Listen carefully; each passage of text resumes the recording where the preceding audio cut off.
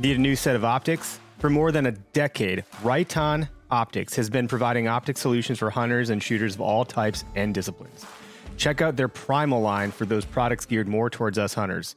From binoculars and spotting scopes to your basic 3-9 scopes and longer range crossover models, the Primal line from Right On was made for hunters.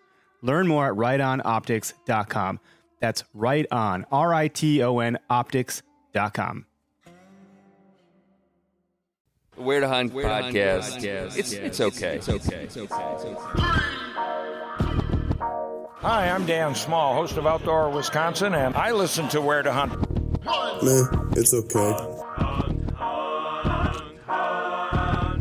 I'm Kurt Geyer with Working Class Bow Hunter. I listen to Where to Hunt podcast, and it's decent. It's all right. Hey, this is Bud Fisher with Catching Deers, and I think the Where to Hunt podcast is all right.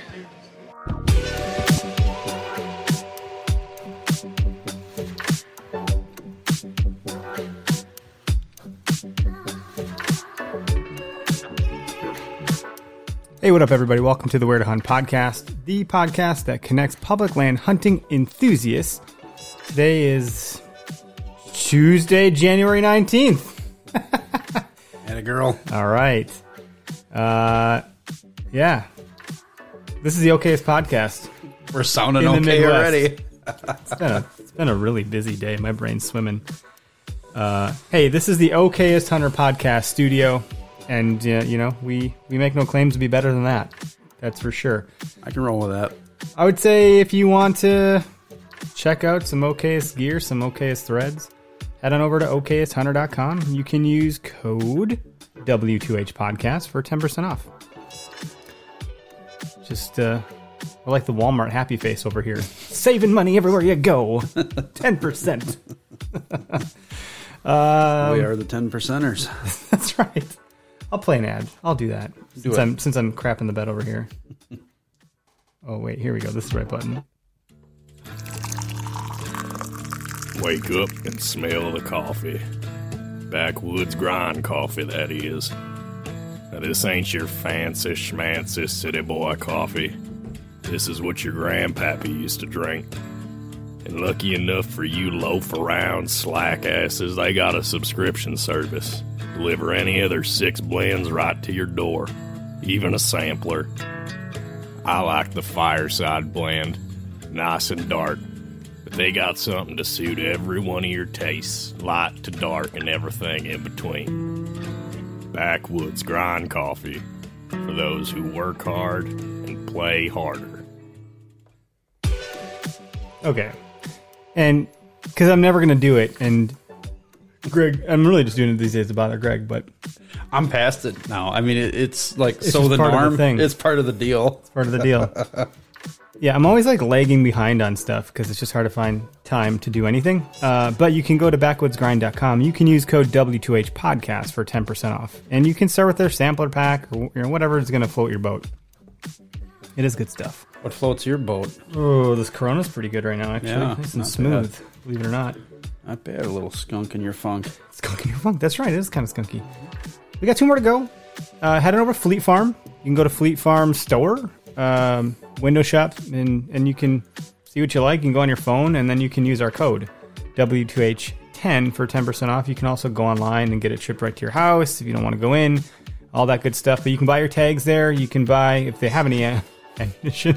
It's hard, like you said, for them to stock the It shelves is along with literally everyone. gone. Like, walk through there, and 17 HMR is about all they've got left. That is it. Man, I bought a new cat scratching post there the other day. Oh, that's cool. You can scratch your cat with your post now. Well, the one they had was just sound good. ruined. So they're like, then they find other things to scratch, like the carpet. And I hear your joke, yeah. Yeah. You filthy animal. You filthy animal. But there's no shortage on snacks there. No, they're doing a fine job of stacking snacks right where you can find them. Yep. I don't know, what are they? Ice fishing gear right now is hot. Yeah, and that'll be cleaned out real fast. Yeah. I don't know, man. The whole pandemic thing is really putting a damper on everybody's situation. Mm-hmm. And every time I go there, I get tempted to buy something I don't need, like a snowblower. But I have one. But the new ones look so nice. 10% will go pretty far. Yeah. Oh, I don't know. Go get your, whatever you need to stock up on the way home. Cat food, dog food, snacks, gas, Yep. all that good stuff. Beer and wine, they sell right. both there. That's right. They don't sell spirits, though. Right? No. No, they don't. It's like a different license or something, I think. Could be. Depends on where you're at, I suppose. Check out our friends at Spartan Forge, spartanforge.ai. If you haven't heard of those guys, you're gonna, whether it's from us or someone else. Yep. Because they are making moves, and if you don't know who they are, you're missing out. Go check them out. Yep. Hunt predictability so you can determine when a deer is going to be moving and eventually where it's going to be moving or how it's going to be moving. They're using a lot of machine learning and AI, artificial intelligence, through a data modeling system that they spent the last half a decade building. And it's just seeing the light of day this last year, the end of the year, and it is impressive. So if you want to save 20% off, you can use code W2H at spartanforge.ai.com. That's wrong. No I threw in the .com. No .com. Stupid me. Spartanforge.ai. There we go. There you go. And, man, I'll pour out my Drop Time Spirits after this. Corona.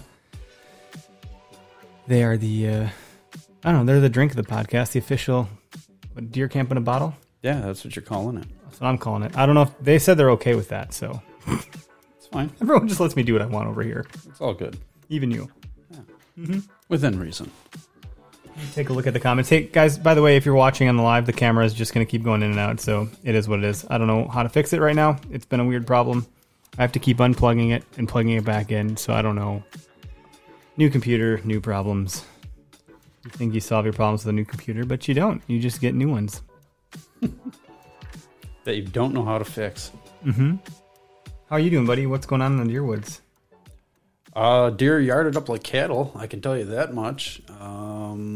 There's still people out there just as crazy as I am going after it. I had a guy walk in on me Saturday, and it was funny because he followed my boot tracks like down the entire path and then followed me in. It's like, really? It's cool to see other people out there using it because it is public land and that's the way it goes. But like he got 60 yards from me and like I could hear him walking through, but like every time I turn around and look, like he must have been hidden behind some tall grass or a couple of trees or something, and I never picked him off right away. And I'm like, it sounds like something is walking towards me. So then it got a little louder, and then finally I turned around and I just sat there and I watched, because that's what he was doing. He'd take a few steps and stop, and take a few steps and stop, and take a few steps and stop. He didn't have a tree stand on his back. He had a winter coat on, no hat. Was he wearing green? Was it the guy that lost his arrow last fall? What color was that guy's arrows? Do you know? No. Dude had orange fletchings. I don't know. No, because the guy that I saw, I don't think he had anything else with him other than... Yeah, who knows? Who knows for sure? But he got within 60 yards, and I whistled at him, and then he went, oh, crap. And then he turned around and, started working his way back out. Mm-hmm. No sooner he got back out to the main path, because I could see him from my vantage point, he got back to the main path, and I heard crunching around in that tall stuff out in front, just to the west of me, and turn and look, and I just see movement. Pull up the binos and look. Yep, there's one there. And then all of a sudden... Is that the picture you sent me? No, that wasn't the first sighting. They were probably about 200 yards out when I could actually hear them, and then I saw the one. And then the one came closer to me. He came within probably about 60, 70 yards, as close as I got. And I heard more crunching, and he grunted. So it was a young buck, I think. Just a little nubber. And how's that sound go? Let you do it. Blah. Blah. Terrible. You got a hairball? Give him the old snort wheeze. You give him the old snort wheeze. 60% of the time it works every time. Yeah. But I had, it was two does and their fawns. Okay. And they were feeding around in there, and they fed around in there quite a while. Just pawing around and digging through the snow and finding some green stuff to eat, and then eventually made their way south, and then it was time to pack up and go. So would you have shot one? Doe and two fawn like that? At this point in the year, I think it's probably okay for a management standpoint. we're in an area where we have a ton of does, I don't think it would hurt the population. But if you're one of those that likes to have more deer in that area, you would be, I don't want to say stupid to shoot one, but it wouldn't be the smartest idea to shoot a doe right now, because potentially you're killing 3 deer for next year. Sure.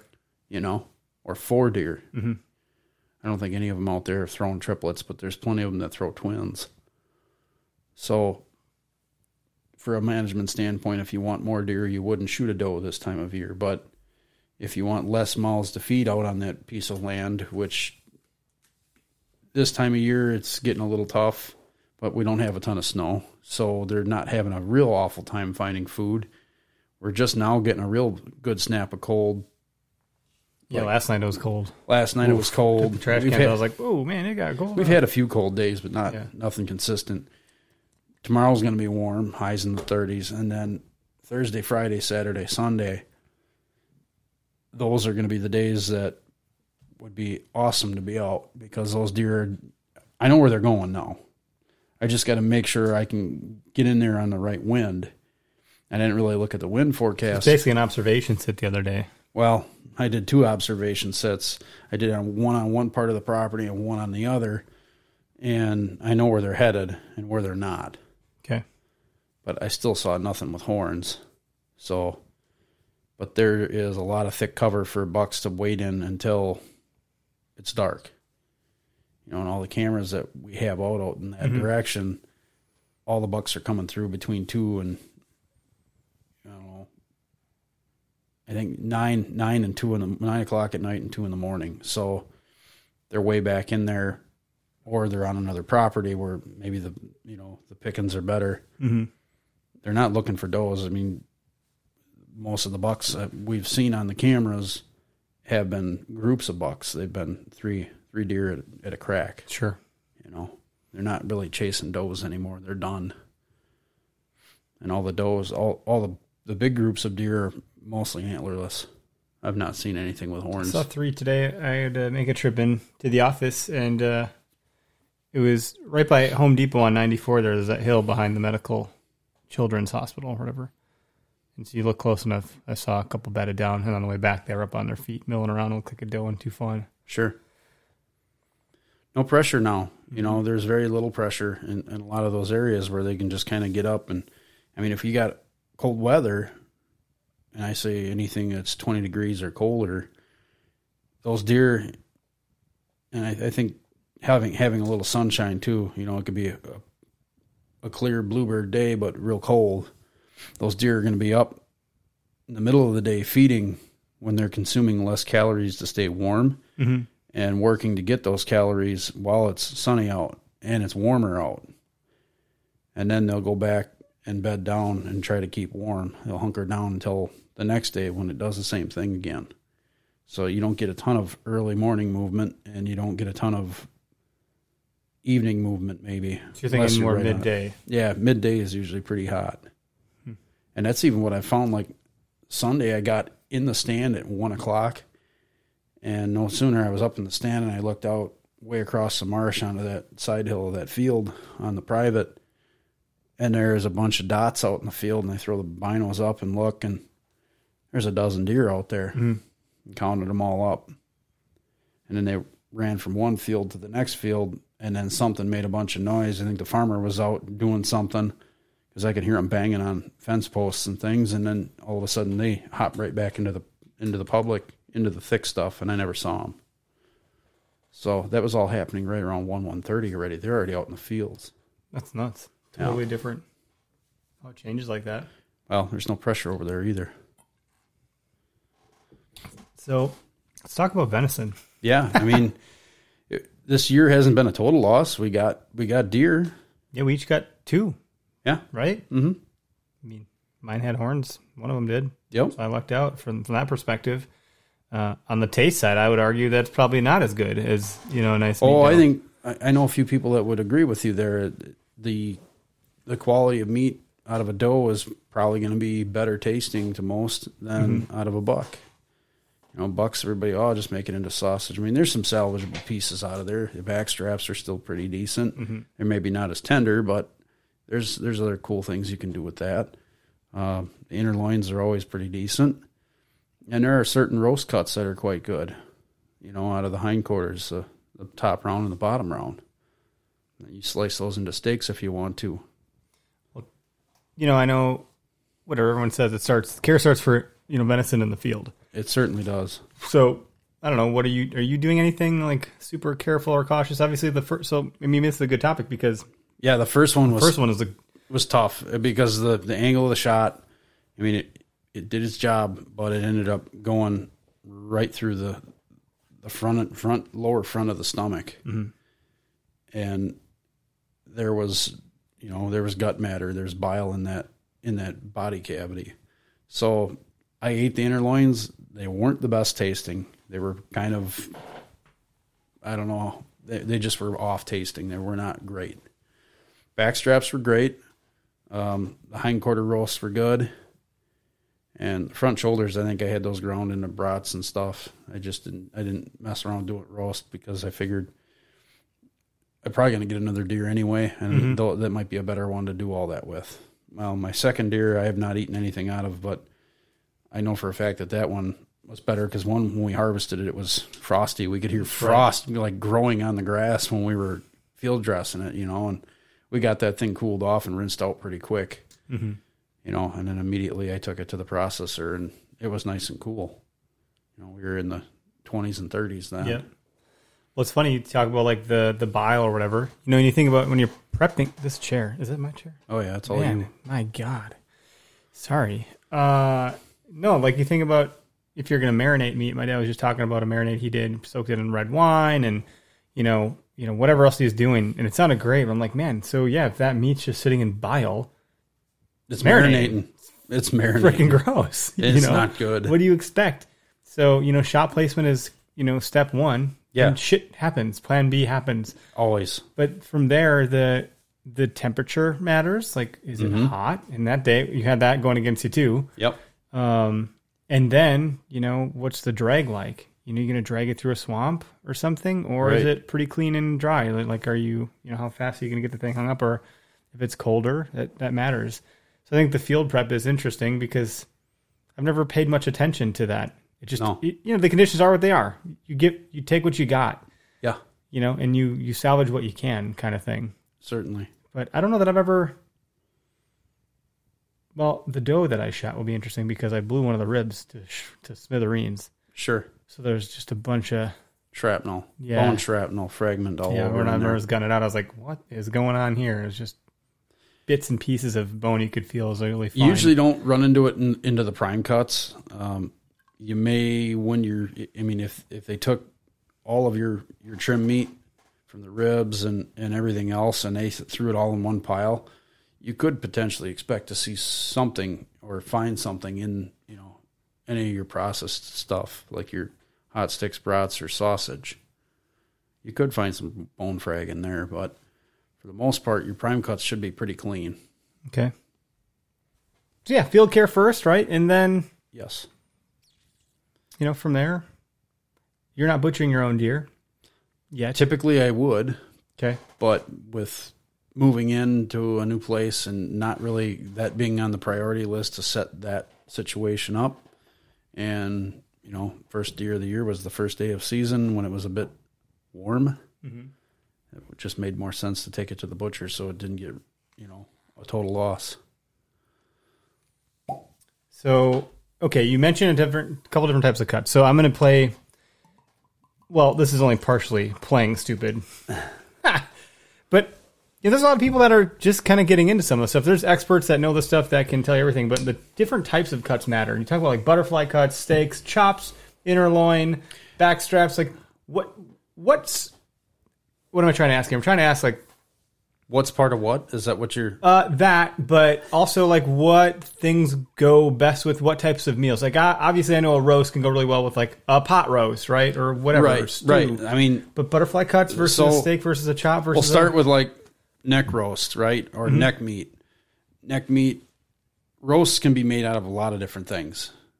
there's a few cuts that I wouldn't waste on doing as a roast per se, like in a slow cooker or crock pot. When you say waste, it's because you can get a better quality meal out of it doing something else? Yeah, I mean, there's just better ways of using it. Sure. But if you have to, you can do it. You know, roast can be made out of anything. I mean, you could take the neck roast is kind of a loose hunk of meat. There's a lot of connective tissue in it. That is where it is best used in like a slow cooker meal, or guys will just throw it in the grind pile. It's going to go. So the fact that you even say there's a lot of connective tissue, like your understanding of the anatomy and how it translates to a meal is already better than like, I don't think about that. Well, here's my background on it. Okay. The first 3 years of my life, my dad worked 0 to 3? Yeah, 0 to 3. Okay. Like literally the first 3 years. Okay. My dad worked for a butcher. Okay. So he would I think he would go in and actually help during deer season and help them break down deer. Okay. So he learned how to break down deer. And I remember this is probably one of my most fond memories as a young kid, aside from going to the river and going fishing with him, was we're out in the barn. He had shot a doe and he was quartering it off. I watched him cape it out, so pull the whole hide, and it was freezing. It was always cold in that barn. Mm-hmm. It was like a meat locker, no matter. Dexterity gets all the crap. Oh yeah. So he's fighting with this hide. He gets it peeled off the deer carcass, and he's got a bench out there, and I think he laid some garbage bags out, just some plastic, and cut the front shoulders off, and then cut the neck meat out, peeled out the back straps, and then, trimmed out any of the meat that he wanted to keep for making sausage, which was quite a bit. And then from there, it was time to take the hindquarters. So he cuts the hindquarter right off the hip. He goes in and knocks that tendon right off the knuckle bone. And there's two hindquarters just kind of hanging here on the gimbal. And he pulls one off and goes, "Here." And I'm like 3 or 4. I'm knee-high to a grasshopper, and he hands me this hindquarter. Well, when you're that big, the hindquarter was as big as me. Yeah. So he hands it to me, and I remember grabbing it and like holding onto it. It's a sticky, cold piece of meat with a hoof hanging off of it. And I'm struggling to hold onto it. And he's like, "All right, we're going to the house." So I remember taking like 3 steps, catching the gutter in the barn, and falling into the gutter with this hunk of meat, not letting go of it, and it hit the dirt. I remember Dad just kind of laughing at me and goes, "Oh, it washes off. It'll be fine. Here, I'll help you." So he picks me up, sticks it back in my arms, and away we go, walking to the house. So that's kind of my first memory of, butchering deer was that. And then as I got older, Dad was always shooting deer, and we were always helping him track them, and we were always helping him process them. I had never, ever, until this year, ever taken a deer to a processor to have anything done. Really? This is your first time? First time. Really? Yeah. I just had assumed you would do it every once in a while or something like that. Nope, not at all. No, it was always, we always did our own. I'd debone it, bag it up, and, like my dad would try to make sausage, or we would get so much scrap and then take it into, Country Cutters or somewhere, and then they would make sausage out of it for us. Mm-hmm. But otherwise, we wouldn't really spend a lot of money on having it processed because we didn't have a lot of money. Yep. So yeah, you save a lot. You do. You save quite a bit. I mean, those deer, they were over $100 a piece when it was all said and done. I'm over that. Yeah, for my stuff. Well, I got a lot of the fancy brats and sticks. But you know what? I mean, I can't make brats that good. I can't make hot sticks that good. So I'll gladly take and my butcher will let me take all my trim meat right to him. That's cool. So he's like, "Yeah, bring it all over. Whatever you bring over, you tell me what you want. It costs this much a pound." He has the whole menu. Yeah, it costs a little bit, but it's almost guaranteed to be done right. No questions asked. Yep. He's got the equipment.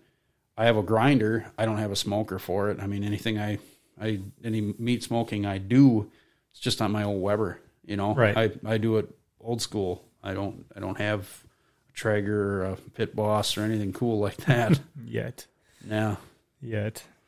So one of the hey Cody, thanks in the comment section here on the Facebook live stream. Thanks for helping us with our audio.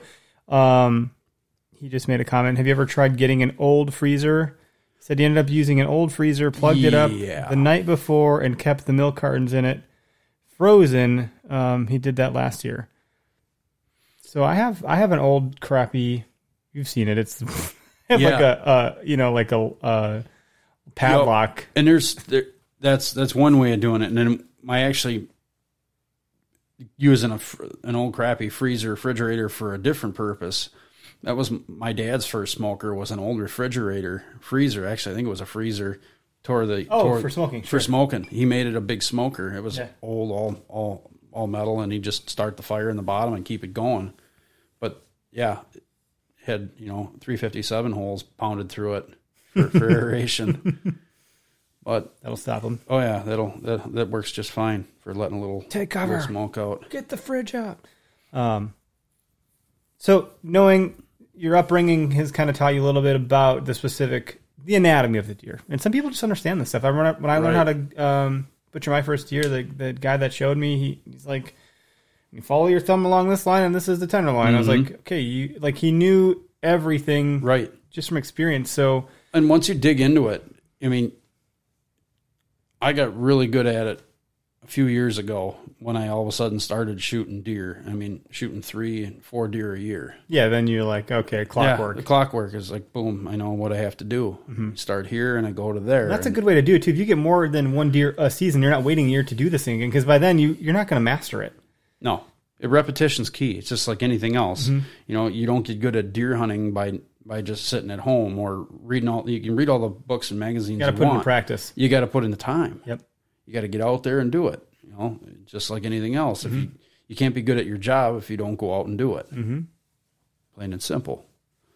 So I learned a lot of what not to do, and I learned a lot what I need to do next time. Yep.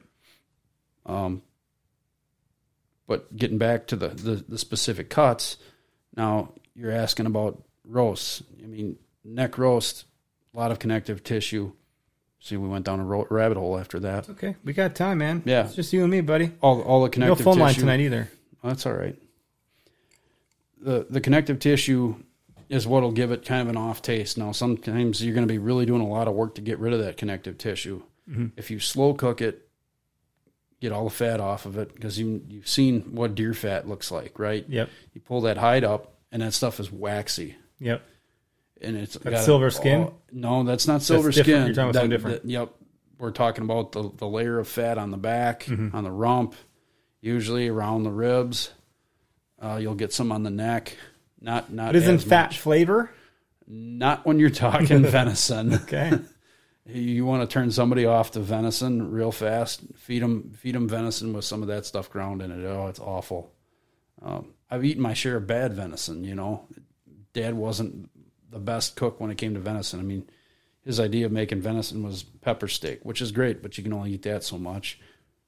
Pot roast, okay, fine. That's a hearty meal. It's a hearty meal, but okay, what else can we do with this? I remember taking a hindquarter, I think it was a bottom round, out of the freezer, and him going, "What are you doing with that?"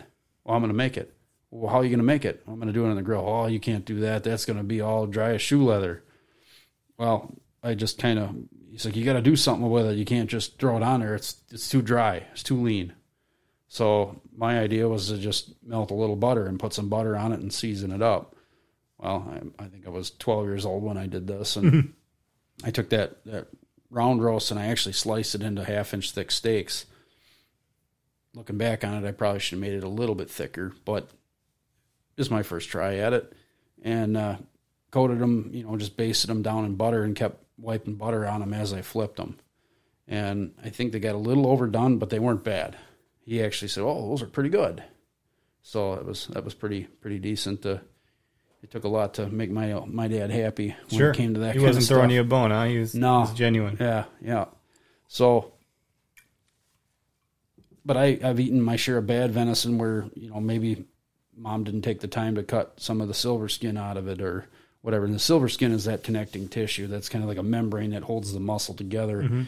and allows it to move. Reminds me of like every book you ever see in like science class of like a Skeletor looking muscular figure. Yeah. It reminds me of the body's purple-y. Yeah. They had the bodies exhibit at that's right. At the Milwaukee Museum. Yeah. But you saw the muscles and the connective tissues, and that's, same thing. Shit's not good. Yeah, you don't want too much of that in there. I mean, silver skin, one, it'll make it tough, and two, it doesn't taste real good. Mm-hmm. So neck roast, front shoulders, you can get a flat iron, or they call it a flat iron steak if you cut it out just right, and you cut that piece. It's almost like filleting it and then rolling it open and taking a bunch of connective tissue out of it. And there isn't much on front shoulders to begin with. It's actually probably better to just do a bone-in roast. I've seen guys do that, and I have 2 of those in my freezer. I'm going to try them. Okay, because you get some of the marrow and so it's the front shoulder. Yep, basically down to the elbow, and so it's the blade. It's a blade roast, and the thing that you never want to hit. Right. Well, arrow. We're doing fine on that. But you'll be able to put that in and slow cook it, in a slow cooker.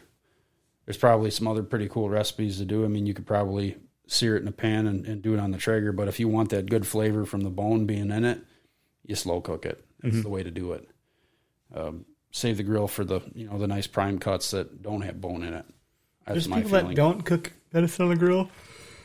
Right. I've started the cast iron skillet has been a fun new experiment for me with a bunch of things. You've helped me quite a bit with that, actually. Like that thing's money, man. I mean, you can do anything in a cast iron skillet, and there's so much flavor on it. Even though you're doing it on the boring oven top or stove top, it's like whatever. It's a cast iron skillet.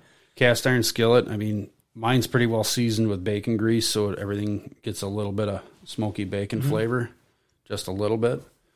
But like I used mine to actually, I put a little bit of vegetable oil in the bottom of it the other day and did steak, breaded steak bits.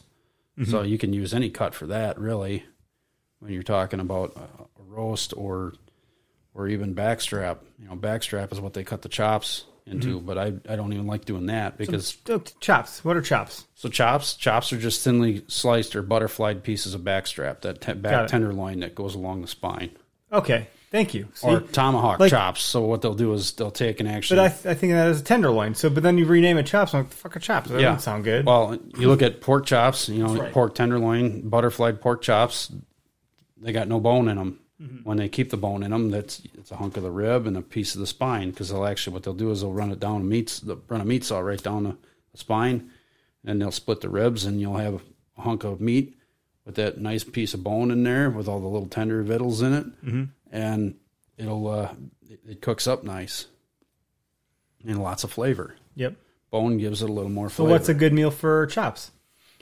I mean, just your standard chops. You could do standard chops. You could take it and bread it. You do I call chicken fried venison or breaded steak bits.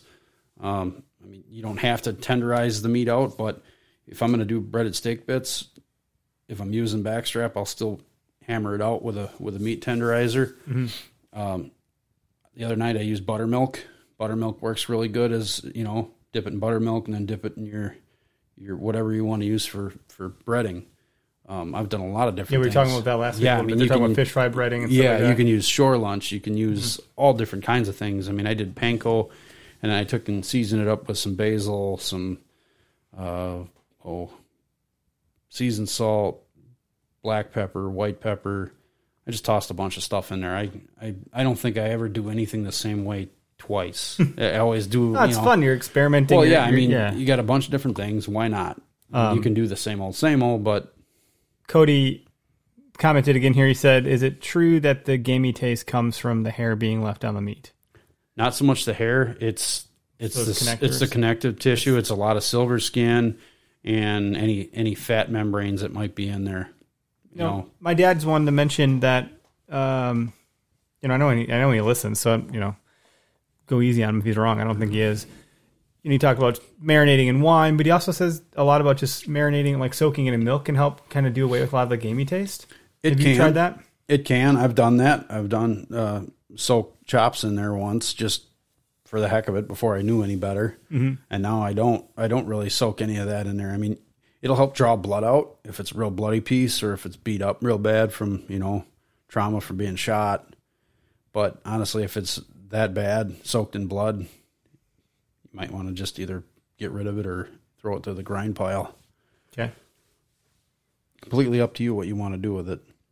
No right or wrong way. I'm not saying everything I'm talking about here tonight is. No, it's fun to talk about it. But I forgot to spin up the live number. So, like I said, it's been a heck of a day. So we're just not firing all cylinders tonight. And by we, I mean me. That's all right. It is what it is. At least we got the audio and the camera working. Whatever I did, it's been fine. So must have been a loose connection. But this is good to know. I'm like, obviously now that I have this Pit Boss grill, I'm trying to find new ways to explore. I made ribs the other day for the first time ever on there, and smoked them for 2 hours. Then put them in an applesauce bath for 2 hours after that in a aluminum foil tote, and then put them on for 15 minutes of barbecue. It was incredible. You can do that with deer ribs too. I've never done it. I saved a rack of ribs out of one doe last year and never got to use it. I still have it all vacuum sealed. I might break it out and try it. Well, if you honestly, I know we're talking on a freaking podcast here, but if you ever want to throw something on the pit, I mean, you're pretty good at swinging. So that's the other thing too. You don't need to have a Traeger or a Pit Boss or whatever. No, I mean, you can smoke on your Weber. Yeah, and I do. I do all the time. So how do you do that, by the way? Because you probably got to babysit it a bunch, right? Yeah, it's babysitting and have a few beers with you while you're at it. Because what else are you gonna do? But you can't be looking at the meat all the time either, right? You got to keep it. Trust what you're doing. You got to keep your my Weber. I modified. Oh, you did, huh? You tinker? I tinker a little bit, but it's not that big of a mod. But it's nice to have a temperature probe in there to know what you're you got a digital thermometer or something like that? No, I just went and went to Ace Hardware, bought the big green egg replacement thermometer, drilled the appropriate size hole in the lid. So you can get the temperature read in the grill itself. In the grill itself. Got it. So you don't have a meat probe in telling you what you're at. I have a meat probe that I can put in there, and put the cover on and let it do its thing, and I can go out and plug it in and look at it if I wanted to, but I typically don't. Okay. But what I'll do is I'll take, we'll say a bottom round of a hindquarter. I'll take that piece of meat. I will put some olive oil on it because it doesn't have a whole lot of fat, and I will season it all up and just let it sit to get to room temperature. You're probably looking at 3-4 hours. You're talking about avocado oil too. I know this is a rabbit hole a little bit. Yeah, that's avocado, a rabbit hole. But olive, vegetable. The difference here is like the smoking point. Very much is notable. Oh yes, we talked about how I just totally ruined a meal the other day. Yeah, so we'll back up and talk about that. Okay. So olive oil, great for marinating. Not so great for cooking. I mean, you can put it on your cut of meat and sear it. That's fine. That's not going to hurt it because you're not cooking it in a big bath of now burnt oil and giving it an off flavor, and who knows what other problems you're causing for yourself. So why still let that stuff heat up with the pan then too sometimes? Or I guess not. So at some point it's getting to the burning temperature. So right. So when you're talking about, say you want to do breaded steak bits, vegetable oil or canola oil are probably going to be your better frying type oils, right? That's what you would use for doing fish fry on the stove top or in a fryer, right? Yeah, in a fryer or even in a pan or a Dutch oven. You're going to put that on there. Those two oils work best for frying, or peanut oil, but peanut oil is pretty expensive, and it's even higher in cholesterol, but it tastes really good. But that's what you would use for frying fish or frying chicken. It's the same concept. If you're gonna do fried pork chops, or if you're gonna do fried anything that you're gonna put a batter on, those are the better oils to use. Got it. Now, if you're just gonna need some hot oil in a pan to cook a piece of steak, a venison steak, whether it's a butterfly chop off of a backstrap, or if it's something you cut out of one of the round roasts off the hindquarter, or a flat iron steak, whatever you want to do, it's going to be steak. Put just a little bit of oil in that pan, get it hot, just so you can start to see it kind of moving around a little bit. Yeah, but not smoking. Okay. Then you can throw your battered stuff in there, your breaded steak bits. That's what you're going to put in there and use that to cook that. And typically when I'm cooking breaded steak bits. Then I'm cooking until I start to see the blood come through the breading on one side. Then I'm flipping it. Mm-hmm. And the first few pieces always go quick. Like you can't be moving it quick enough. This reminds me of cooking pancakes. You gotta wait to see those bubbles coming through, and then take a quick look and you flip it. Yep. I mean, once you get your temperature dialed in, and with an electric stove, I don't know why, but it's always a bigger pain in the ass than it is a gas stove. I got a ghetto electric stove. It sucks. I hate it, but it works. Will be an upgrade here in the years to come. But consistent temperature. Mine's a glass top, and it's on off. It doesn't just stay on. That steady flame. No, it doesn't stay. Interesting. Yep. So electrics can be a little bit more finicky from that perspective. Yeah, we have a gas stove. I hadn't thought much about that. And with cast iron too, once it gets hot, it's hot and it stays hot. So, it's always tempting to throw it up on high with an electric, and all of a sudden you've kind of got to that point where you try to bring it back down. It's not coming back down. It's not coming back down anytime soon. Mm-hmm. So it's almost better to start slow, low, and just kind of let it heat up. Maybe that's put good it at advice. Medium.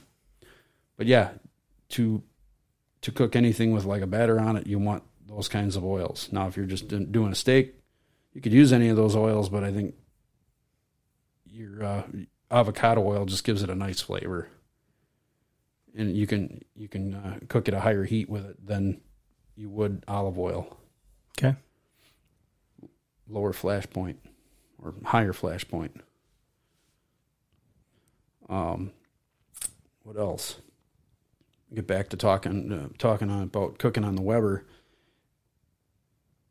I'll usually take whatever cut of meat it is. I'll make a marinade out of, I'll season it up, let it get to room temperature, put the olive oil on it, let it soak in, just so it has a little bit of fat.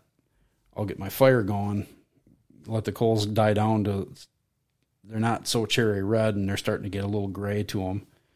Put my meat on directly just to kind of sear and put a rind on the outside. Okay. And what that's going to do, you put a rind on the outside, just like a watermelon rind. It holds all the good stuff inside. Mm-hmm. So that's what you're doing with this hunk of meat, is you're just browning it on the outside. And you can do that in a cast iron skillet too, and then take it out to the grill if you want. I've done that a lot. Okay. What's the value of doing it that way? You put a nice even rind on it with the cast iron, and you don't lose any of the juices from the inside. So on a grill, otherwise it's all just flopping out to the coals. Well, and two, with the grill, I mean, you can do it on the grill. I've done it. And that's what I usually do, is I don't want to do more dishes than I have to. So I'll take it out, get the fire good and hot, and put the meat right over the direct coals. Mm-hmm. And two, when you do that, you got a cold piece of meat hitting a hot flame. It's also going to cause the heat to come down pretty quickly. But I'll move quickly, get a sear on one side, and then kind of roll it over, get a sear on the other side. And then what I'll do is I'll pull it off to the side. I keep all my coals on one side of the grill and just let it do its thing after that. After I get a sear on all sides, pull it off to the side and just kind of watch my thermometer climb up, and I keep it right around that 350, 400 range.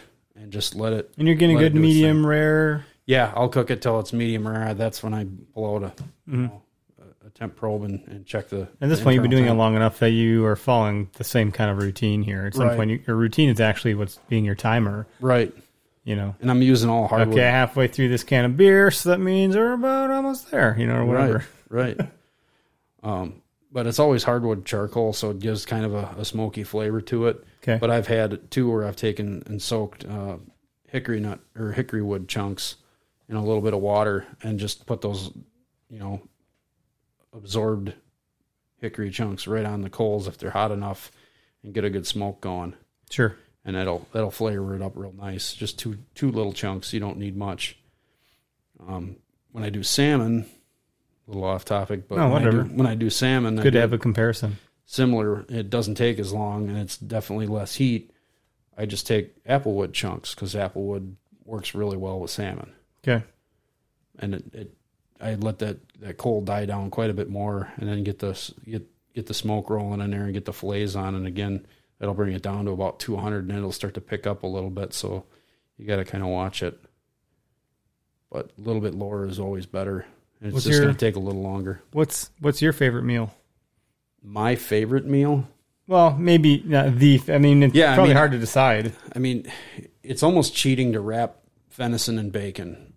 But I saw someone post about that the other day. Yeah. But it's nice because then you're not, like if you want to fill, like I've done a backstrap or even a roast, I've taken and cut a pocket into the backstrap and made a mixture of cream cheese, bella mushrooms, put a little bit of chopped up garlic in there, and green onion. So I'll take the green onions and chop them up real nice, and I'll whip it together. I'll let that cream cheese get to room temperature, so you could just take a spoon and whip it up, or a spatula and whip it up in a bowl, and then add all those ingredients to it. And it's a nice mixture of flavors. Then either in the backstrap or the roast, you can do it either cut. You fill that pocket full, and then you use the bacon to kind of hold it together. And if you want to, add a little something extra, throw some jalapeno pieces in there, give it a little bite. I've even done that too, is done jalapenos instead of all the other stuff. Sure. Just jalapenos and cream cheese in there. That sounds good already. I've done blue cheese. Yep. Just fill it full of blue cheese. Not everybody likes blue cheese. I got a few family members that don't. Either do or don't, I think. Yeah. I don't. It's it's not everybody's thing. I like feta, it. though. Yeah, you could do feta. A relationship. Feta's kind of bland in my opinion. Oh, so your opinion's wrong. You got to add something to it. A little jalapeno, a little something extra. Sure. We've been doing like Holly, my wife, she's been doing great, man. Fajitas, that's another stuffed one. peppers, spaghetti, chili, roast, steak. Like we've been doing so much venison. Like we're on the venison train, man. She's converted fully now, and she's finding a lot of ways to put it in with other traditional meals, so then she doesn't feel like she's eating venison. Sure. I mean, you can do it in spaghetti. You can mix half with, pork sausage or with hamburger for that matter. Yep. Whether you have enough fat. Get it to feel like it's not as much. But it's been nice to just, make sure, go down to the freezer, get something out for tonight. And, I mean, I don't know if I have a favorite in general. I don't know if I do either, I guess. I love venison fajitas. That's another one that for me is tough to beat. Yeah. I could eat it's a good once a week. Leftover one where if you make steaks, any leftovers, chop them up, and then the next day throw them with that fajita mix that you can buy from the grocery store. Or you can make a hell of a nice omelet with it. Just chopped up. Okay, pieces. beers and beers. Hey man, what are they? Like quesadilla? Quesadilla.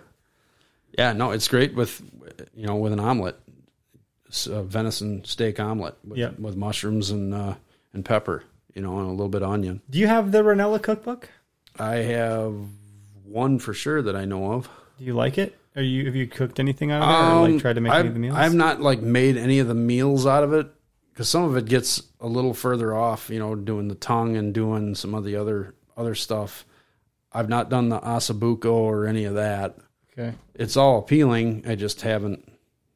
It's one of those things where I haven't even thought about it. I want to try making some more exquisite or off the wall rest, something that's different. Yeah, I mean, what I have, I think the Pit Boss has helped me a little bit with that to some degree. Their website's really great I get a lot of the recipes I just get from their site. It's their friend girl. They can tell me how to cook stuff on it. Right.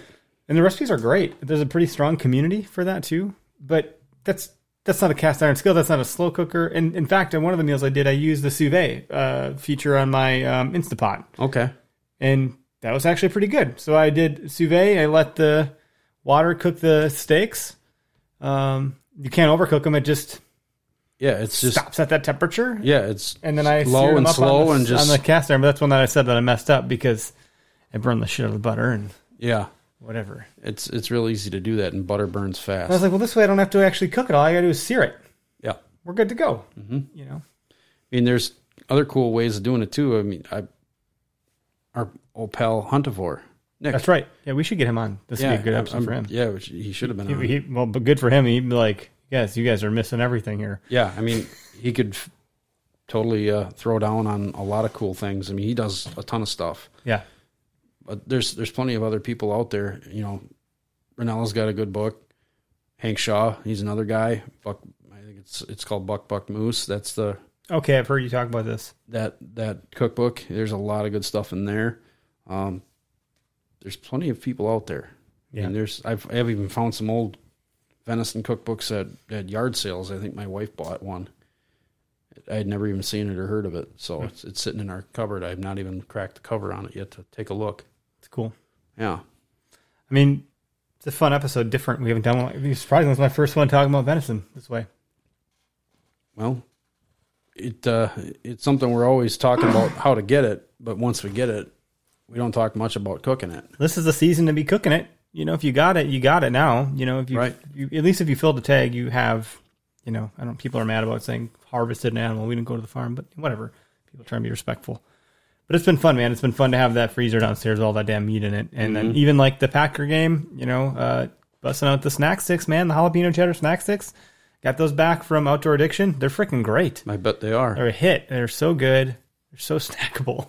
They are addicting. So no one's got to complain about that. That's funny because that's the type of food any non-deer hunter, when they say, oh, can I get some venison? That's what they're thinking. Yeah. Can I get the jerky and the snack sticks? Yep. And the, you know. That's the labor intensive. Salami. And if you don't have the equipment to be labor intensive, somebody else is very labor intensive with it. Grinding it up, seasoning it up, you know, stuffing it, and then hanging it and smoking it to the right temperature. Obviously, Outdoor Addiction, he's got all the equipment that just makes it that much quicker. Yeah, he's doing a lot of big things over there. He's doing huge stuff. Stay tuned, because he is, believe me, he's got more to come. But, yeah, stuff turned out great. I have no complaints. And honestly, if I'm talking about him for 2 seconds, just the process of, like, they log every single call. You know, if I'm calling to check up on stuff, if I don't pick up my meat, he's sending me a picture with his dog saying, if you don't come get this, my dog's getting hungry. Their systems approach to things, like there's other processors, because I'm not like you, I've taken it to processors my whole life except for like one season, where it's like, well, if you didn't bring your own box, then you're gonna have to carry it out piece by piece. Sure. You know, because they don't have the cardboard, but he's got a branded box with his logo on it, your name on a sticker with your order number, like, and your cuts. It's your deer. You get your deer back. It's not questionable that I'm getting someone else's deer back. So he prides himself on this process, his systems to getting your deer back. And so it's like a pretty delightful experience, honestly, all in all. When I went there to drop it off for gun season, it was a line out the freaking street back to the highway, but to be expected for that time of year. And COVID, he handled it well. Like, he was doing contactless drop-offs. That's pretty slick. You know, and he adjusted pretty quickly. For my November buck, that was a totally different experience because it's bow season. Yeah. You know, you don't have as many people. Yeah, and there was a couple other guys dropping off their big bucks. I was like, ooh, I thought mine was big, but it's not. Like, man, where'd you pull that thing out of? Jeez, looks like it's best friends with Sasquatch. Yeah. Things are mythical beasts as far as I'm concerned. But they're out there. Yeah. Okay, Sunner. I'm pretty proud of the one I got. I'm excited to get it back when I do. Yeah. Anyway, hey, thanks, folks, for tuning in tonight. This is what we got. Venison. What's for dinner? And for breakfast. That's right. And lunch. Why not? And the Super Bowl. Hey, have a great day. Have a great week on Public. Thanks for tuning in.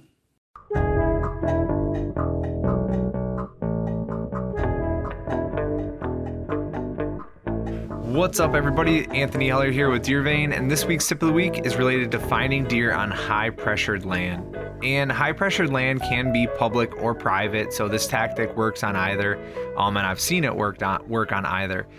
Private lands that have, 100 acres and it's family-owned, and, you got cousins that hunt it, you got uncles that hunt it, you got friends of uncles and friends of cousins and other people that hunt it, and you never 100% certain as to what's going on out there.